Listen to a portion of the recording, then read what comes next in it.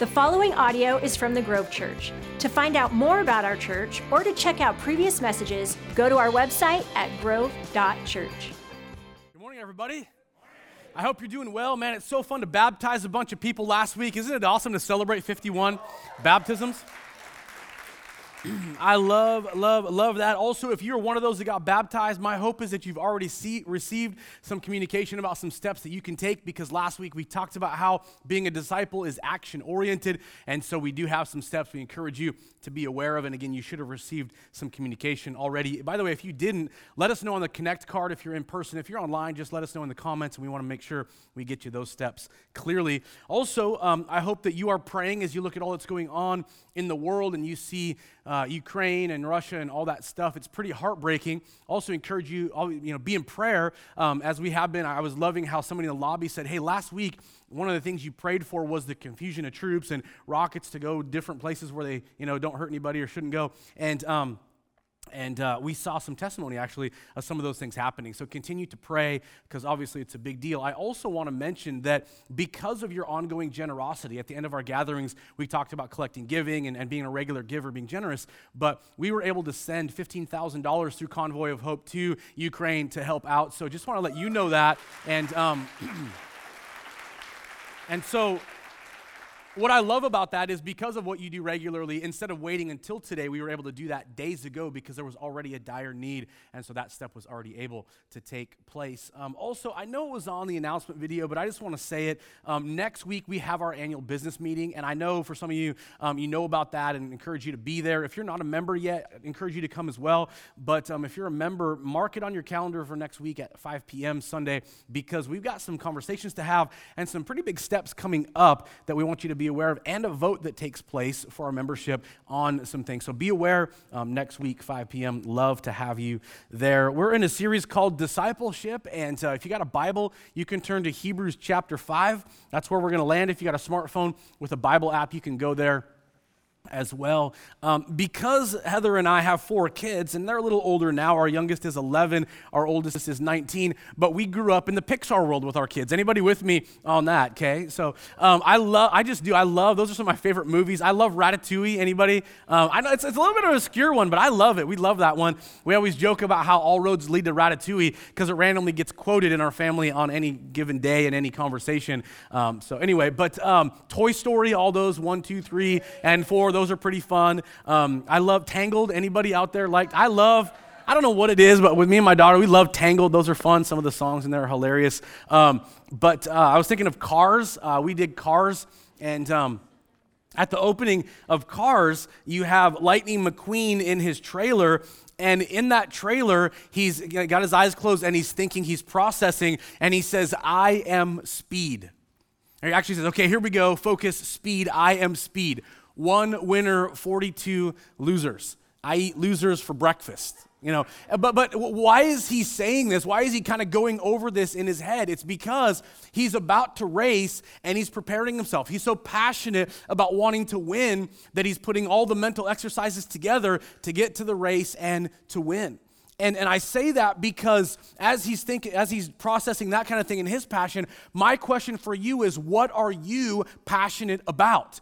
And you can add to that, how do you prepare yourself for those things you're passionate about? I remember back when I wanted to get my license so bad, and I lived out on Tulalip in the middle of nowhere, and it was like gravel roads. I couldn't wait to get my license because I was stuck out there until I got my license, able to drive, but passionate about getting my license, so studying the book, trying to do all the drives right, taking my drive test and failing the first time. Anybody with me on that? Yeah. Anybody else failed their first time? Come on. Make me feel good, please, because I was like, man, anyway. But you're passionate. Some of you are passionate about landing your dream job. Some of you are passionate about, getting a degree. Maybe you're getting a bachelor's, or you're moving on towards a master's or a doctorate degree. Or maybe at some point you're looking forward to owning your own company, and you have this passion to take a step and do something like that. And some of your passions are a little simpler, like, I just want to master the recipe to my favorite dessert so I can eat a bunch of it. But anyway, whatever it might be that you're passionate about, the truth is there's something about how it drives us to prepare differently, to be aware of what to do so we can accomplish or get to that passion. Now, if everything I've just said lands you in a place where you go, I don't know that right now I'm passionate about anything. Some of you are like, been there, done that, got the t-shirt and the mug, and I'm just kind of done. I'm just kind of going through the motions of life. I want to pray for you. I really do. I want to pray for you for a moment. God, there's something about in the world that we live in. We become jaded. We become skeptical, we become frustrated, we get disappointed, things don't play out the way that we want. And instead of being passionate, I hear that, and it sounds good from a stage, and the pastor has to say it because that's what he's supposed to do. Anyway, I just pray for something in us to break, and for some that need a fresh passion, that need your Spirit to come alive inside of them about life and what you've designed. God, I pray for that, Lord. I pray that even now as we pray for this, whether sitting at home, watching online, or in this room, in the balcony, main floor today, that you would do this work to break anything that keeps us from being passionate because of becoming jaded, because of becoming skeptical, because life doesn't pan out. God, I pray you would resurrect passions in every heart in Jesus' name. Amen. So maybe we're passionate, but here's a question for you. Are you passionate about spiritual matters as much as other things in your life? I was in Irresistible. Heather and I teach a class on Mondays called Irresistible, and we're kind of navigating through the halfway point towards the end of it. And last week in this class, as we're talking about being passionate, we're talking about Scripture in the Old Testament, Old Covenant, New Testament, New Covenant. Somebody raised their hand and said, there's something about what we've done in this class that has really reignited this passion, or ignited this passion in me to understand Scripture and the context of it and all this stuff. And again, that's something where I love seeing those lights come on and seeing people come alive about the right kind of passions. And let me take it a step further, or let me be specific. What if Jesus told us, and it's called, if you have a red letter edition of the Bible, it's written in red letters. What if Jesus told us where our key passions should be? It probably means we should pay close attention, right? And so I want to encourage you to realize, and this has kind of been the foundation for this series. In Matthew 28, after Jesus said, they're going to crucify me, I'm going to die, I'm going to be buried, on the third day I'm going to be raised to life, and then does it, and it's like, that's amazing, and that's why he's the Lord of the universe, the Lord of the world, and we took communion to remind us of who Jesus is. But after all that happened, he appeared to the disciples multiple times. At one point, he said to the disciples, therefore, go and make disciples of all nations, baptizing them in the name of the Father, the Son, and the Holy Spirit, and teaching them to obey everything I have commanded you. And by the way, I'm with you always, even to the end of the age. So Jesus said to disciples, which by the way, by a raise of hands, how many in here would say I'm a disciple? I'm a follower of Jesus. Come on. Okay, yeah, most of us. Okay, if you're a disciple, Jesus is saying to you, go, get out from all the comfort, get out from going through your regular routine, and help make disciples. And what you do is go, well, wait a minute. I invite people, I come here, I take notes, I watch the show, I even pray about stuff that God is doing in my heart. But the challenge of it is this. We often think that the job of making disciples is the pastor's job, is the leadership in church world's job. If I just invite them, then you do all the rest, and that's not how this is supposed to work. Jesus said to disciples, go make disciples. And I want to bring you to Hebrews chapter 5 for a moment here, because there's so much more to the conversation. Not only did Jesus and Paul and James and Peter and John and Luke, again, people that wrote this, what we call the New Testament, they wrote letters to the church. Not only did they say that, but the writer of Hebrews says in chapter 5, we have much to say about this. Now, time out for a second. I know you're like, I barely scratched the surface of this verse. The writer of Hebrews is establishing at the very beginning in chapters 1, 2, 3, 4, 5, she's establishing this idea that Jesus and what Jesus has done is better than the Old Testament, the Old Covenant. What Jesus has done, his promises are better than Old Covenant promises. His work is better than Old Covenant work. His blood is better than Old Covenant blood shed.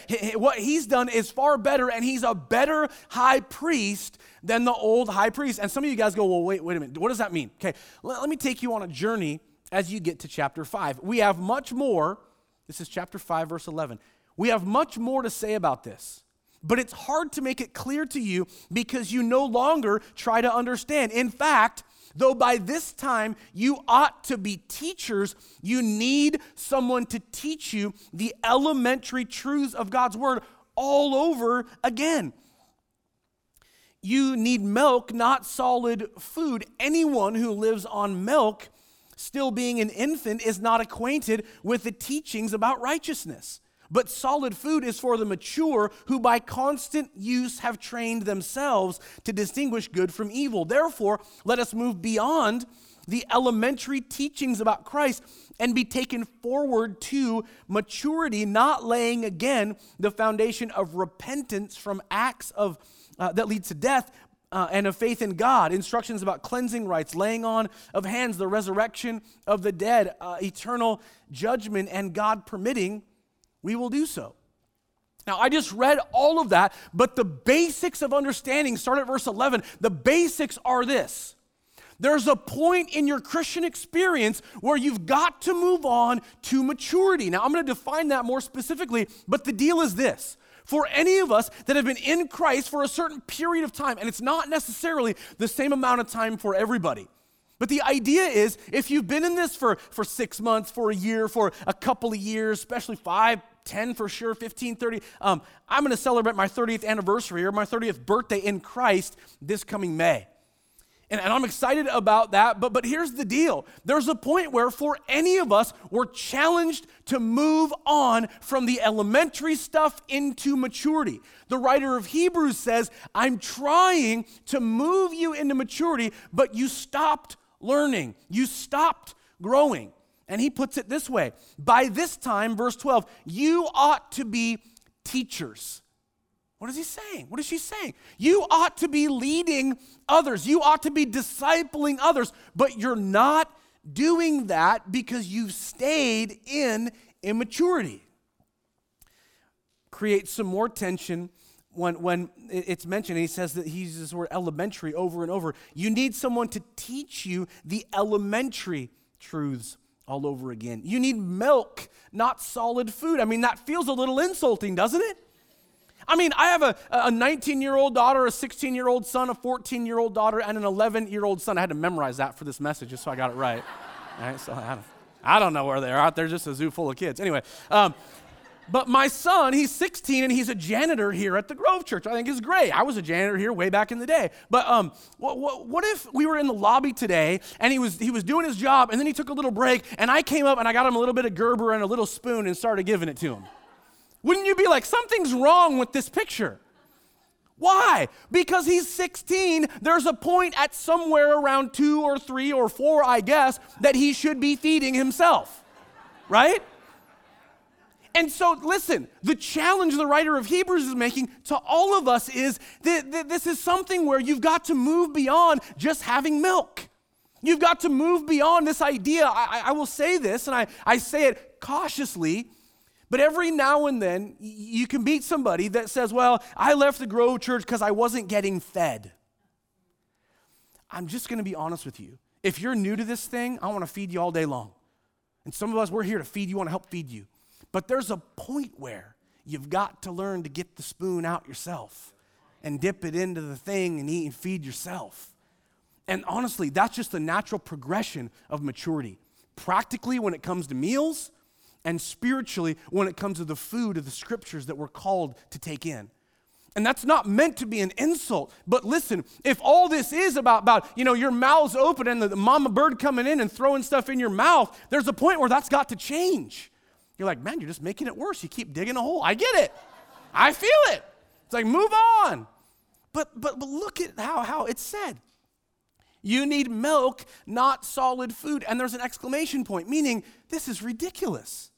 Anyone who lives on milk, still being an infant, is not acquainted with the teaching about righteousness. And then look at verse 14. But solid food, it's on the screen. But solid food is for the mature who by constant use have trained what? Themselves. We're called to, as we move beyond the infancy of our spiritual lives and into maturity, we're called to train ourselves, to equip ourselves, to feed ourselves. I will say this, I didn't grow up in church world, and I've mentioned before that when I gave my life to Christ and I got baptized, there was not a lot about my life that had really changed. There wasn't any change in belief system necessarily or whatever. I was a brand new believer in Jesus, and I got baptized, and then I got a Bible, and somebody said, read the book of James. And so I opened the Bible for the first time as a follower of Christ, and I began to read the book of James.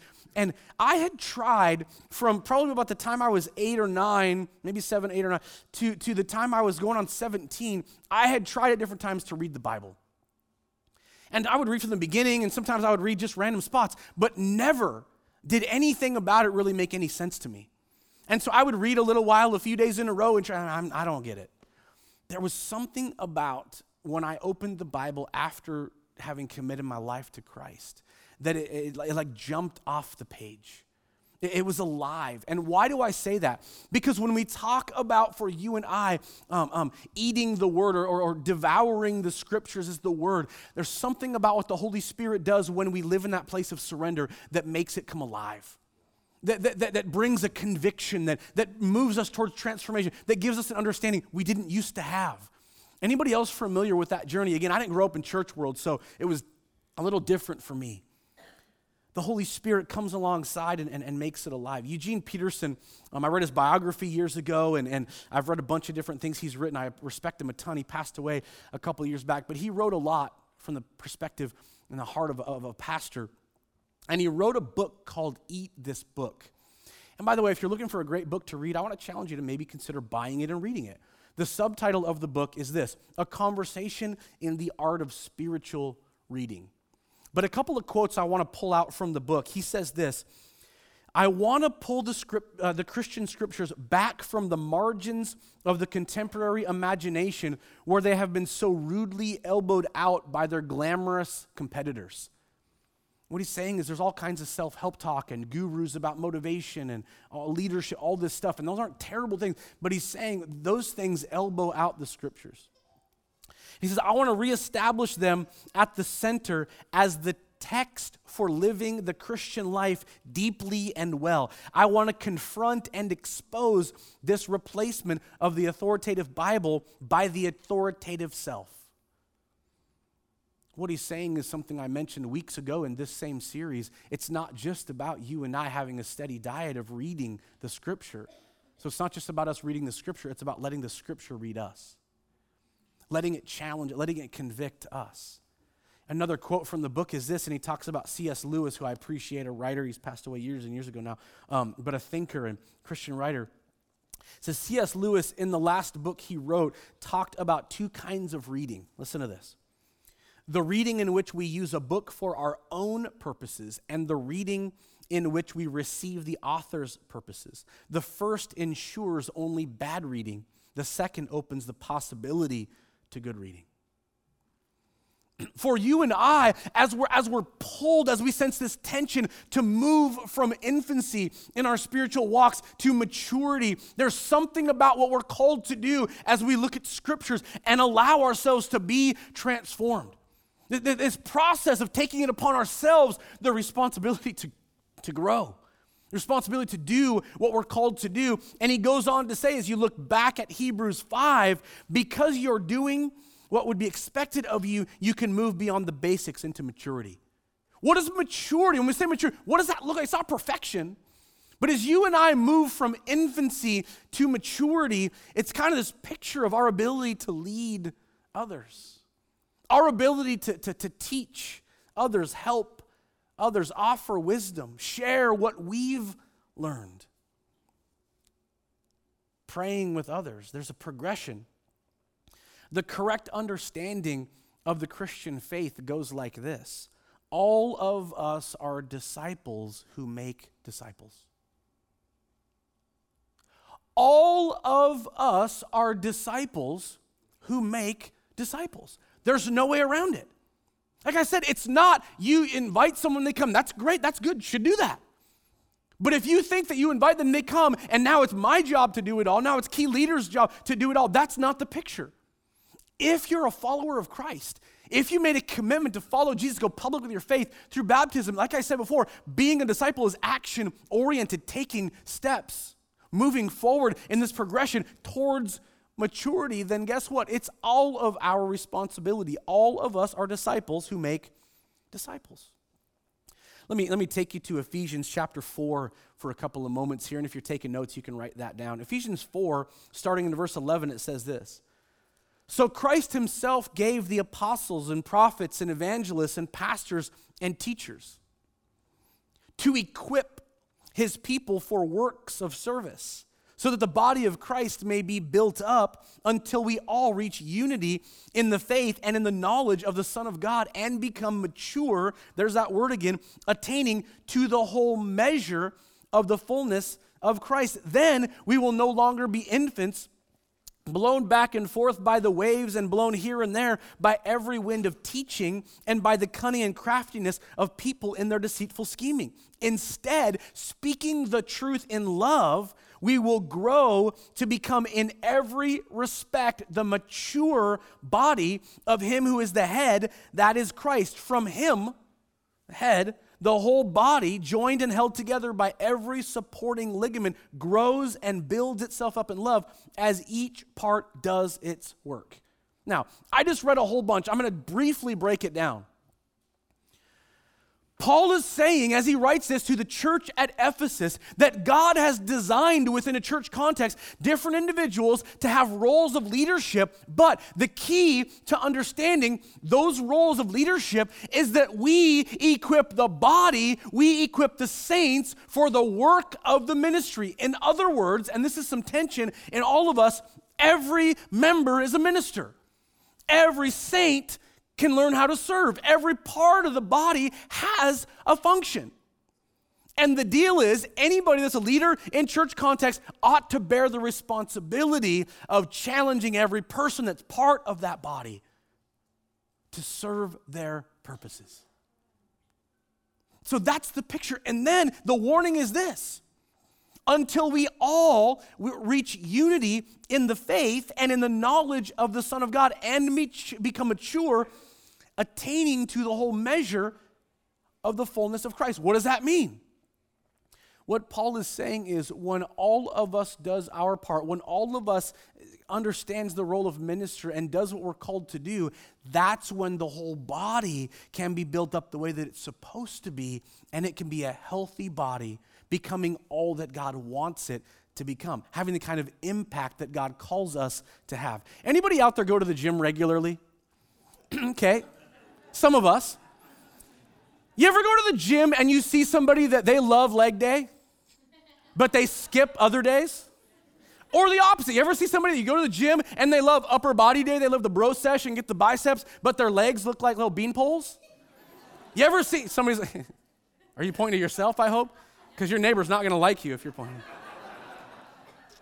If you've ever seen this, there's something about, I love leg day, and so these massive legs, but their upper body's all scrawny, or the opposite, and that's kind of the idea that Paul is talking about here. If you don't help the entire body understand and have each part take on the functions it's supposed to, it's not healthy. Let me just ask you this. What if you were the full size that you are right now in this room, but your arms were the arms of when you were 4 years old? You're like, something's wrong here. Something ain't working right here. That's Paul's point. If we don't do what we're called to do, each of us, not together necessarily, each of us, then the body isn't functioning the way that it's supposed to. And some parts are doing great, but other parts aren't. It would look pretty weird if you had 4-year-old arms on your current adult-sized body. Paul goes on to say, and again, he's talking the same way the writer of Hebrews is talking. Then we will no longer be infants, tossed back and forth by the waves and blown here and there by every wind of teaching. Remember, in context, Paul is constantly dealing with bad teaching. He's trying to correct bad teaching. So that's when he says, look, you've got to move to maturity, otherwise you're going to be deceived. Every now and then, somebody comes along and they're a spiritual leader that will tell you, oh, the Lord showed me Jesus is coming back October 21st. Anybody remember this a few years ago? Some kook that's like, oh, Jesus showed me. You're like, hey, way to go, buddy. That's not biblical. But yet he said, it's October, I think it was 21st, what was it, 2014 or something. And a bunch of people got all spun up like, oh no, it's going to happen. What are we going to do? Well, those people that fall prey to that probably haven't taken on a steady diet of Scripture to understand that Jesus said nobody will ever know the day or the hour. Sure, there's signs, there's things that show us, boy, the end sure seems like it's coming. And I would say that today, by the way, like, man alive, right? But I'm not here to tell you, hey guys, this Tuesday, get ready. If the rapture happens and we all end up going and floating up into heaven, don't be somewhere where there's a roof because you're going to get stuck on the ceiling, right? All of a sudden, I got like Lionel Richie in my head. What a feeling, dancing on the ceiling. That is horrible, okay? That is horrible. Nick, shut up. Rewind. Okay, but the deal is like, what if you actually believe that? Like, if Jesus comes back, you can't be in a place with a covered roof because you're going to get stuck. What did Paul just say? Become mature and you won't be duped by some idiot that's making up Lionel Richie things. That's like the NIV, Nick-inspired version of that right there. Don't be blown and tossed by all these different winds of teaching. Don't give in to that. So what you've got to do, as he's saying, is you've got to take your place and move into maturity. And as you mature, you teach others. Because all of us who are disciples are making disciples. It's on all of us. And he goes on to say, instead, speaking the truth in love, we will grow to become in every respect. So again, he's saying, arm not discluded. Legs not discluded, all parts together. In every respect, the mature body of him who is the head. And that is Christ. From him, the head, the whole body, joined and held together by every supporting ligament, grows and builds itself up in love as each part does its work. We all have a role to play. We all have a spot where we're challenged to help others understand Christ. Every one of us bears that responsibility. Let me ask you a couple of questions. If others followed my current life or teaching, who would they become today? Not after this message. If others around you followed your current life, the things that you model, were to follow the things that you say regularly, not just on a Sunday when worship's on your lips, but every day. If other people around you were to follow your current life, your current teaching, who would they become? How passionate are you about Jesus' mandate to make disciples?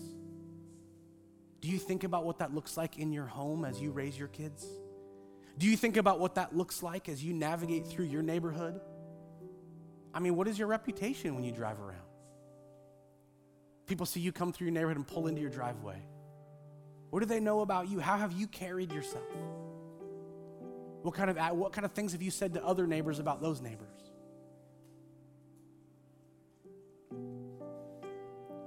Finally, what does it look like to become a disciple that makes disciples? Ask yourself that question.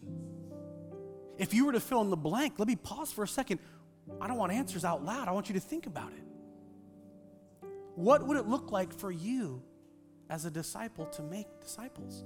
Because it's on you and me. When you have a steady diet of reading Scripture, taken in the Word, something you learn new, it's so fun when it's fresh because later that day it's fun to go, man, I was just reading this morning, you were sharing this, and maybe this verse is for you today. You're much more prepared to stop, and when you do encounter somebody that's going through something hard, instead of just saying it's going to get better, say, man, I know this might sound a little odd, but can I just pray for you? Or when something comes alive from the Scriptures, you're able to share that. Or somebody asks, how was your weekend? Hey, it was good. What'd you do? Well, and you're thinking about, well, Saturday I did this and that. I'm not going to talk about Sunday because Sunday I did church stuff and they're going to think I'm a weirdo. But instead go, man, Sunday I was part of this gathering. I'll tell you what, man. We had communion. There was a moment where something came alive in me. Or something that worship, I don't know, there's something cool about that. And maybe you're not a spiritual person, but man, it really mattered to me. What does it look like for you to help the light bulbs come on in the journey of other people toward Christ? because that's on all of us. Let me just say this. I encourage you to go back, and if you need help becoming a disciple that makes disciples, go back and listen to this series. Not because we've nailed it, not because I've done it perfectly, but my hope would be that as you look at the progression, we talked about in part 2, living in daily surrender and what that will do to help you. We talked about having a daily habit of being a scripture reader and letting scripture read you. Evan talked about how we're not just hearers but doers and what it looks like to take action on our faith. And then I talked about how in a couple weeks ago before baptism, how you and I are ambassadors, representatives of Christ wherever we go. And go back and listen to some of those. And finally, this isn't the point of the message, but maybe be like Lightning McQueen. A little bit, not really. But what would it look like for you to remind yourself of something like this? I'm an ambassador of Christ.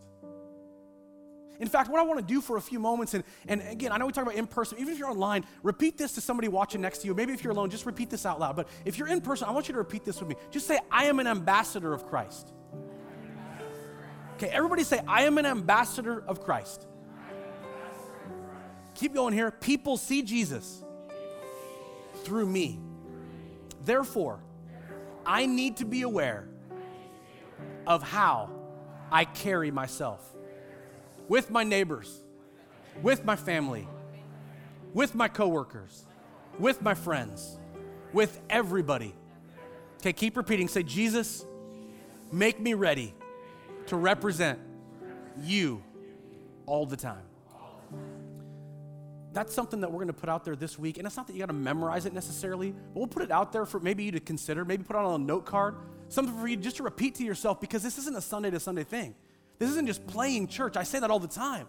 This isn't just playing church. In fact, I'm going to go back for a moment to that Christian thinker, C.S. Lewis. I love some of his writing.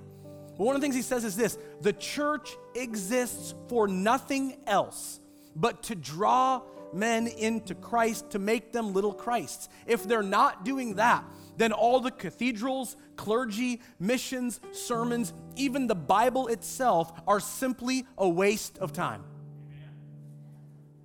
Ouch. Except that we take it seriously. Ouch, except that we say all the time, the church doesn't exist for us. We are the church, we exist for the world. Father, today, I pray you would help this be our conviction that we're not playing let's gather. That's great. We're not playing let's feel good on a Sunday. We're not playing check a spiritual box. We're not playing let's just get to heaven. There's so much more to it, God. And it has everything to do with the red letters of Matthew 28:19. Therefore, go make disciples. And it's on all of us. And I pray we wouldn't leave here thinking, well, the pastor better do his job. Well, the support staff better do their job. Well, the other leaders here, the board, better do their job. That it's on all of us. What does it look like to help the light come on for other people in conversations that we have, in prayers that we pray, and how we live our lives every single day? Because all of us who are disciples are called to make disciples. I pray we would believe it and live it out in Jesus' name. Amen. Thank you for listening to the Grove Church Message Podcast. To keep up to date with us, like us on Facebook, follow us on Instagram, or check us out at our website, grove.church.